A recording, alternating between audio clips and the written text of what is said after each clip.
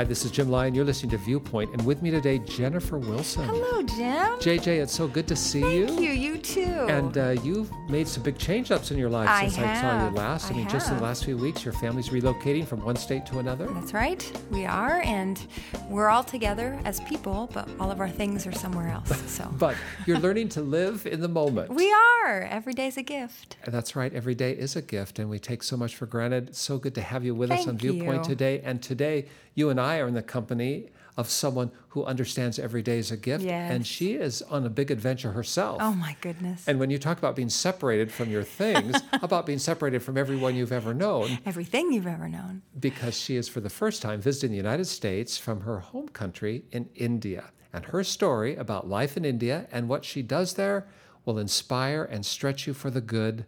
Stay with us.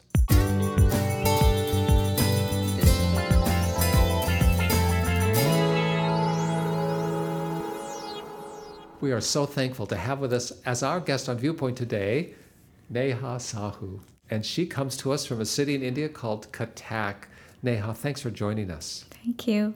And Neha, this is your first visit to the United States, is that right? Yes. And the first time leaving India. Yes. Of course, India itself is a vast world unto itself. Many people who have not been to India do not realize how complex and diverse the subcontinent is. Yes. But still, it's an adventure to leave the subcontinent and to come to a whole nother culture across the oceans. Uh-huh.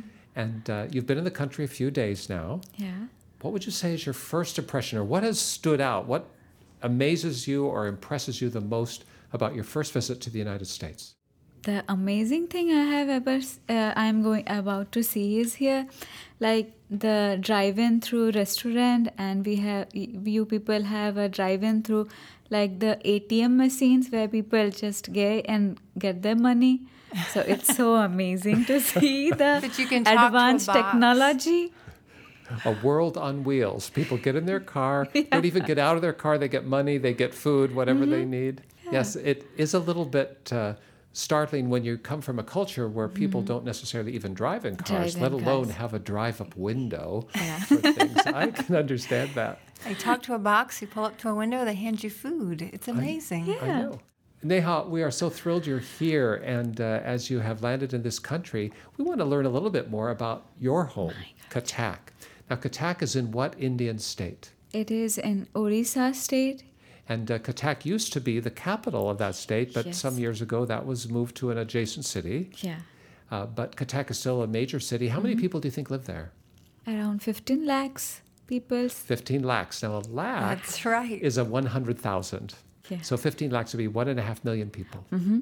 And that's a very big place. Have you always lived there? Yeah, I have been born and brought up there. And may I be so bold as to ask, how old are you now? I'm 27. 27. Oh, to be young again. And growing up in a Cuttack, I'm going to guess that English is not your first language, because English is spoken widely in India from the British period. Yes. But what would be your first language? My first language is Oriya. Oriya. Yes. And that is an original language spoken by tens of millions of people in India. Yes. And we want to just acknowledge that we here at CBH Viewpoint have a sister broadcast in the Oriya language that is produced in Cuttack. Yes. And it is heard throughout that part of the world in the Oriya language. And this is not a translation of our broadcast. It's an original production made by Indians in Cuttack. And we are so thrilled to have that connection.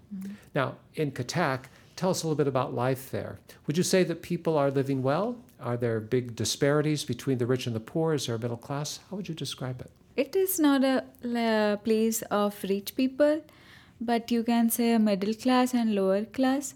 And the majority is the lower class. So it's kind of richness and poverty which go side by side. So when you say middle class and lower class, what would be some of the striking differences? Homes, the type of homes, jobs? The education status. Okay. Like they go till master degree, and the lower class people, they only stay till elementary school period.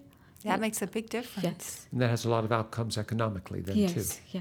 And as you describe it, we all know that India is a nation in in a state of transformation. I mean, it has had radical change in the last 20 years, especially economically, where there has been this ascendant middle class rising up, as well as those still struggling with this huge underclass of people who economically are disadvantaged.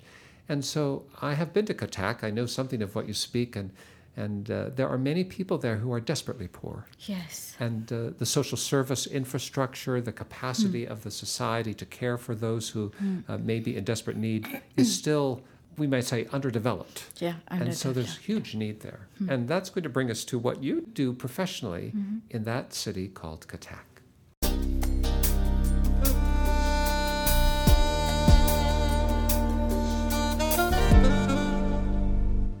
Our guest today is Neha Sahu. She is a 27-year-old woman from Cuttack in India. She's in the United States for her first visit. And before we ask you about what you do there in that city of 1.5 million people, kind of in the central east coast of India, what's one of the best things about living there? What do you love most about calling Cuttack home? It's a city of many culture. It's been a capital of my states for around 300 years old. So we have many cultures, and the food there is so good. And we have our Indian Ocean around there. So it's so good. So It's beautiful. fabulous food. It's a tropical climate, a diverse Yes. culture. It's a great place to live. But in that place, there are people in desperate need. Yes. And so tell us a little bit about that. Who are the people that you have been drawn to? Because I know that you're working day by day in your professional life to help a certain group of people. How would you describe them? India, we have a good, the number of disability is increasing because we don't have the health system that much reachable to people. So we have neglected number of disability more. And the work that I do, we work for disability called clubfoot, that is twisted feet from their birth. And people don't have the awareness or maybe knowledge that it can be curable. So they stayed back thinking it's an polio. So they never go to doctors to show them the child that if it could be curable. But we are spreading an awareness that come to us and it is curable and it could be. So the number of disability could come down and children will go to schools. They can have the facilities. It's a world where the accommodation of those who are physically challenged is not well developed. And so in many Western countries, there are elevators and ramps and things that allow people who may be physically challenged to get about. But that's not true in India. And so it magnifies the challenge and the difficulty of someone who may have a physical disability. And I'm hearing you say that because the health infrastructure is not available to everyone, some things that in other places of the world might be addressed early on aren't. And there are children who have a club foot, which could be remedied if it was tackled early on. But because it's not, then there's all kinds of not just economic consequence, but probably some social ostracism too. And what you're doing is helping to spread the word that people who have children with feet that are born inward, that there is hope. You can get help. It's not polio, which they fear, and it's not some other malady that has no remedy. No, this is something we can actually help with. And part of the job is just getting people to think of that. Yes. And how do you do that? We provide counseling to the parents. We work with public doctors because mostly this clubfoot happens to pure family class. The people who are poor. Yes. And for them to go to a private clinic, it's difficult. And mostly all private doctors, they practice this treatment. But we work with public hospitals so the poor people could come there. And also we work with government, Department of Health and Women and Child Health Department, which helped the doctors to work with us. And because it's a long scenario of treatment, sometimes parents stop coming to us because 4 years coming repeatedly, for them, it's not easy. And it's very inconvenient. They don't have cars and there's not good public transportation and so on. Like they have to spend on travel, and for the day that they will be at the hospital, they have also the food requirement, so it's need a lot of money. And by this time government is quite helpful for us because they have started giving the travel fare to the parents, helping to subsidize yes, the transportation. and we are as an organization we provide the treatment fare, and government is giving the travel fare. Do you have any idea why this particular phenomenon of a club foot is prevalent in the poor mostly? Is there any theory about why it would be a challenge in that community differently than those who might have more means? There is no reason behind clubfoot, so we cannot prevent it before the child is born. But the reason for polio is known, so we are preventing it. Yes. But we don't know the prevention for clubfoot, so once it happened, we know the treatment is available. Right. So there's no way to intercept it before it No, happens, no. but once it's identified, yeah, there we is can a provide hope. the treatment. And for the economically disadvantaged in India generally, Yes. they wouldn't think to ask for help because they don't think there is help. Yeah. And you're on the front line Yes. helping them. I really do think that word hope is what's sticking out Yes, to me, yeah, that you yes. are shining a light and saying, over here, Yeah, over here, yeah. there's like hope. some parents are there because the organization in Odisha that I am working with, it's been 3 years in my state. So sometime I ask the parents to write me a thank you note so I could send that to the international office. And I have many notes where they have written like Cure is an lighthouse for us, which shows the light from afar. Yes. So it's so overwhelmed when I read all those letters from them. So And- yes, it's hope. And once a child has this remedied, and the feet are straightened in a way that they can walk normally and be out and about, my guess is that's truly transformational Yeah. in the trajectory of their lives, Yeah. because their capacity then to go forward, not just in relationships with their community, but to be productive in a labor force, Yes. is hugely increased. Yeah. That's why we tell healing changes everything. Healing changes Yeah. So everything. It's a great line. we just heal the foot, but we also give them confidence. We also give them Yes. hope. We give the support to the parents. Like more than the child know what he went through, but the parents know what they have been through in all this Yes. treatment phase.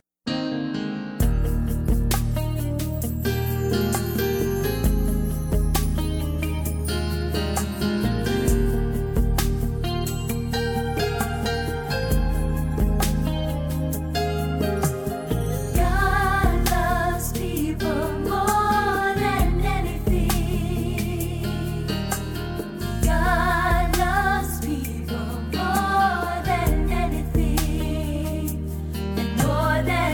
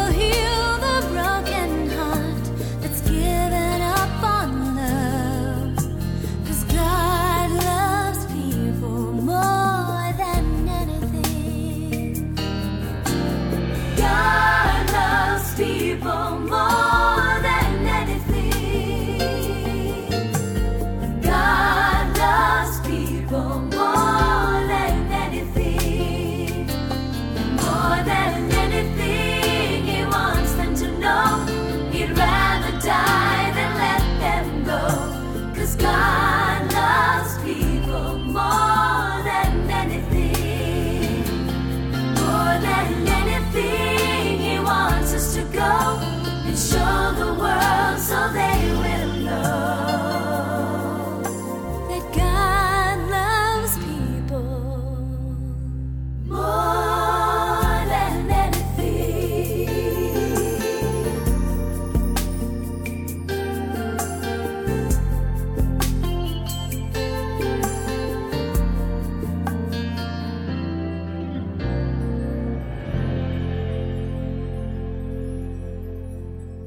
Our guest today, Neha Sahu from Cuttack, India. She has given her life to help children who are born with club feet. Now, it's not something we see so much in the developed part of the world these days, but in the underdeveloped parts of the world, like in the city of Cuttack, where she calls home, people who are economically disadvantaged do not realize that there are remedies. There is medical treatment that can actually straighten out those feet and give the children a normal life and not be physically challenged over a lifetime. She's given her life to this work, and we've learned a little bit about how transformational that can be, not just physically, but in your soul and spirit as you think about how a person has confidence, being able to stand up tall and walk about. My question for you, Neha, is why? Why have you been drawn into this? What's happened in your own life, your own heart, your own frame of reference that suggested to you, instead of making a lot of money in another profession, because you could do that, instead of settling down in a different way, why have you landed here? As a child, I always wished to work for children. And when I got this opportunity, it was like a blessing to me. And before working, I never knew about this deformity. But as I started working with this, it's kind of like I am touching people's life. Like I am getting to know many people's. And by that way, I have been blessed and I have my life really given. So somehow if I could be a part of like blessings to other people, I feel good. So You find it fulfilling. yes, I feel fulfilling. And you have just used a phrase there, as you have freely received, you also feel like you should freely give. And Give. that's a familiar phrase to us because it actually comes from the mouth of Jesus. Yes. It's in the scripture. JJ, do you have that passage in Matthew's gospel where Jesus speaks of these things? Matthew chapter 10, verses 7 and 8. Go and announce to them that the kingdom of heaven is near. Heal the sick, raise the dead, cure those with leprosy, and cast out demons. Give as freely as you have received. It's a very inspiring passage, and Jesus in that first instance, of course, is talking to his disciples, to those who are following him. He's giving them a charge, an assignment, a command. He's sent them out to be a healing touch wherever they go. Yes. And he speaks to them in this way that you have received freely. You did not earn my favor. You did not earn the gift of life yourself. The fact that you can walk about and go where you will under your own steam, that's not consequent to you, something you have done. It's a gift to you, freely given. And my life and my wisdom and my spirit is freely given to you. All of these things, he says to his followers, are gifts not earned, but given because of the graciousness of God. So therefore, he says, treat other people in the same way. You As you would freely like. give. And I'm hearing you, Neha, say that that is your journey. That's deep inside of you. You feel like you've been given things. How can I give back? How did you hear about Jesus? I was born in a Christian family, and my dad worked as a manager in a Christian orphanage, and we as a family feel so blessed to be a part of that orphanage where children are raised, mainly girls are being raised there. And It's so a you grew blessing. up in an environment, in a Yeah. home that understood the call of Jesus and the Yeah. life of Christ, and you have embraced that for yourself. Yes. And if someone was listening to us today and they're thinking they have a problem, maybe they have a physical disability, or maybe they have a challenge of a different kind, their family is unhealthy, or maybe their job is under duress or stress, and they're just trying to figure out, is there any hope? Is there anything I can do? Should I just give up? What would you say to them? I would like to say stories of my patient. Like parents brought up their child to us for the treatment, and the father started telling me, they call me madam, so they started telling me that, madam, our son has been born with clubfoot, so I have stopped praying to God. They are Hindu. So I asked them, why did you stop praying to God? It has nothing to do with, like, he didn't did this, that the child is born. So he said, I have never done anything, like I haven't done anything wrong. Still my boy is born with that. So I have stopped praying. So back in my mind, I got the remembrance of the stories of Job. When he was tested by Satan, his wife asked him to leave God because he is testing you. But he still clung to God. And that, so like I thought that when we get a physical hurt feeling or pain, we take it to us as our soul and we blame that to God. But only the physical pain is not that we need to leave our God. So we need to be strong. Like, this is not the end if we got something physically, illness or anything. So I try to make them understand that maybe God is trying to bring you more close to Him. Like they said, people around them tell them that God is paying for your sin, or maybe you are cursed. So this is not that actually is, and God never punish you. I think God never punish you. So you're doing some hard work there, Neha. That's some beautifully hard theological work with people who need a different understanding and image of who God is and so to whom they're praying. We may have hard time in life, but God is always waiting for us out there to comfort us. So we need to have our hope. It's really difficult to have hope when you have been going through difficult time, but we need to have our hope. So in a culture and a religious system where pain and deformities might be seen as punishment from God or something as a part of the cycle of living. You say to them, I want you to know the God who gives hope in the midst of suffering, who can bring healing to you. Yeah. And when some kind of difficult parents come in, that time we got that opportunity to pray for them. So we as a team used to sit and ask. After asking to them, we pray. Because sometimes they don't like we to pray. So we first ask them for if we can pray for them. Then we kind of pray and they feel a little relaxed. Wherever you are in life today, whatever your journey, whatever your challenge, I'm going to suggest that it may not be any more towering than the challenges that people face on the streets of Cuttack in India.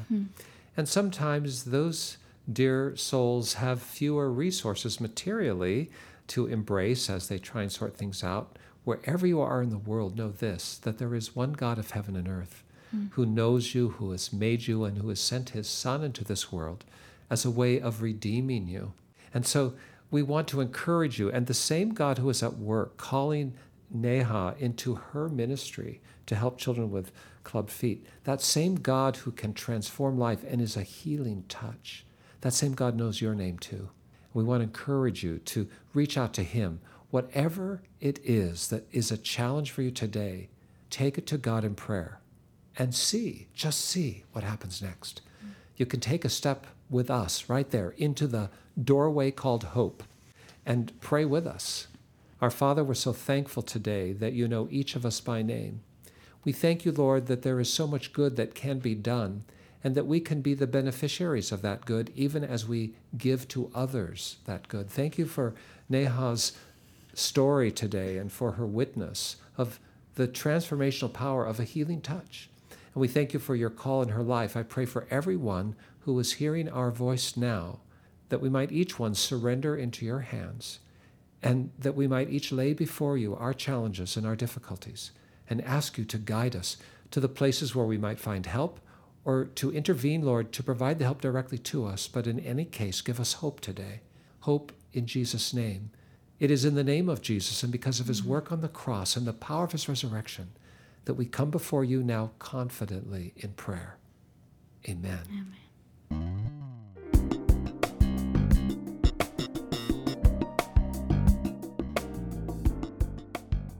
Now, if you'd like to know more about how you can be in right relationship with this God, our Maker, this God of hope, this God of all comfort, the Scripture says, if you'd like to know more about Jesus and how he can call into your life the very best, give us a call. Just dial this number, 1-800-757-VIEW. That's 1-800-757-8439, 24 hours a day, 7 days a week. We're by the phone. We want to talk to you. JJ, if someone wanted to go online and touch base with us, how would they do so? You can find us at cbhviewpoint.org. You can read there about the Viewpoint Ministry. You can read about all the CBH language broadcasts. You can send us an email, and we will reply. Or at the last, if you prefer, just write me a letter. Address it to Jim Lyon, Viewpoint, Post Office Box 2420, Anderson, Indiana 46018, USA. But whether you call us up, go online, or use the post, let us hear from you this week. Neha, we are so thankful you're with us today. Thanks for your work in Katak. Thank you. And we hope that you have a chance to visit as many drive-through window boxes as you can while you're here in the States. I will. And JJ, so good to see you too. Thank you. And for all of you who are listening today, thank you for joining us. And we hope that you're encouraged, that you can see your life a little more clearly now by heaven's view. For all of us at the Viewpoint team, for all of us at Church of God Ministries, which is the host of our broadcast, this is Jim Lyon. Stay tuned.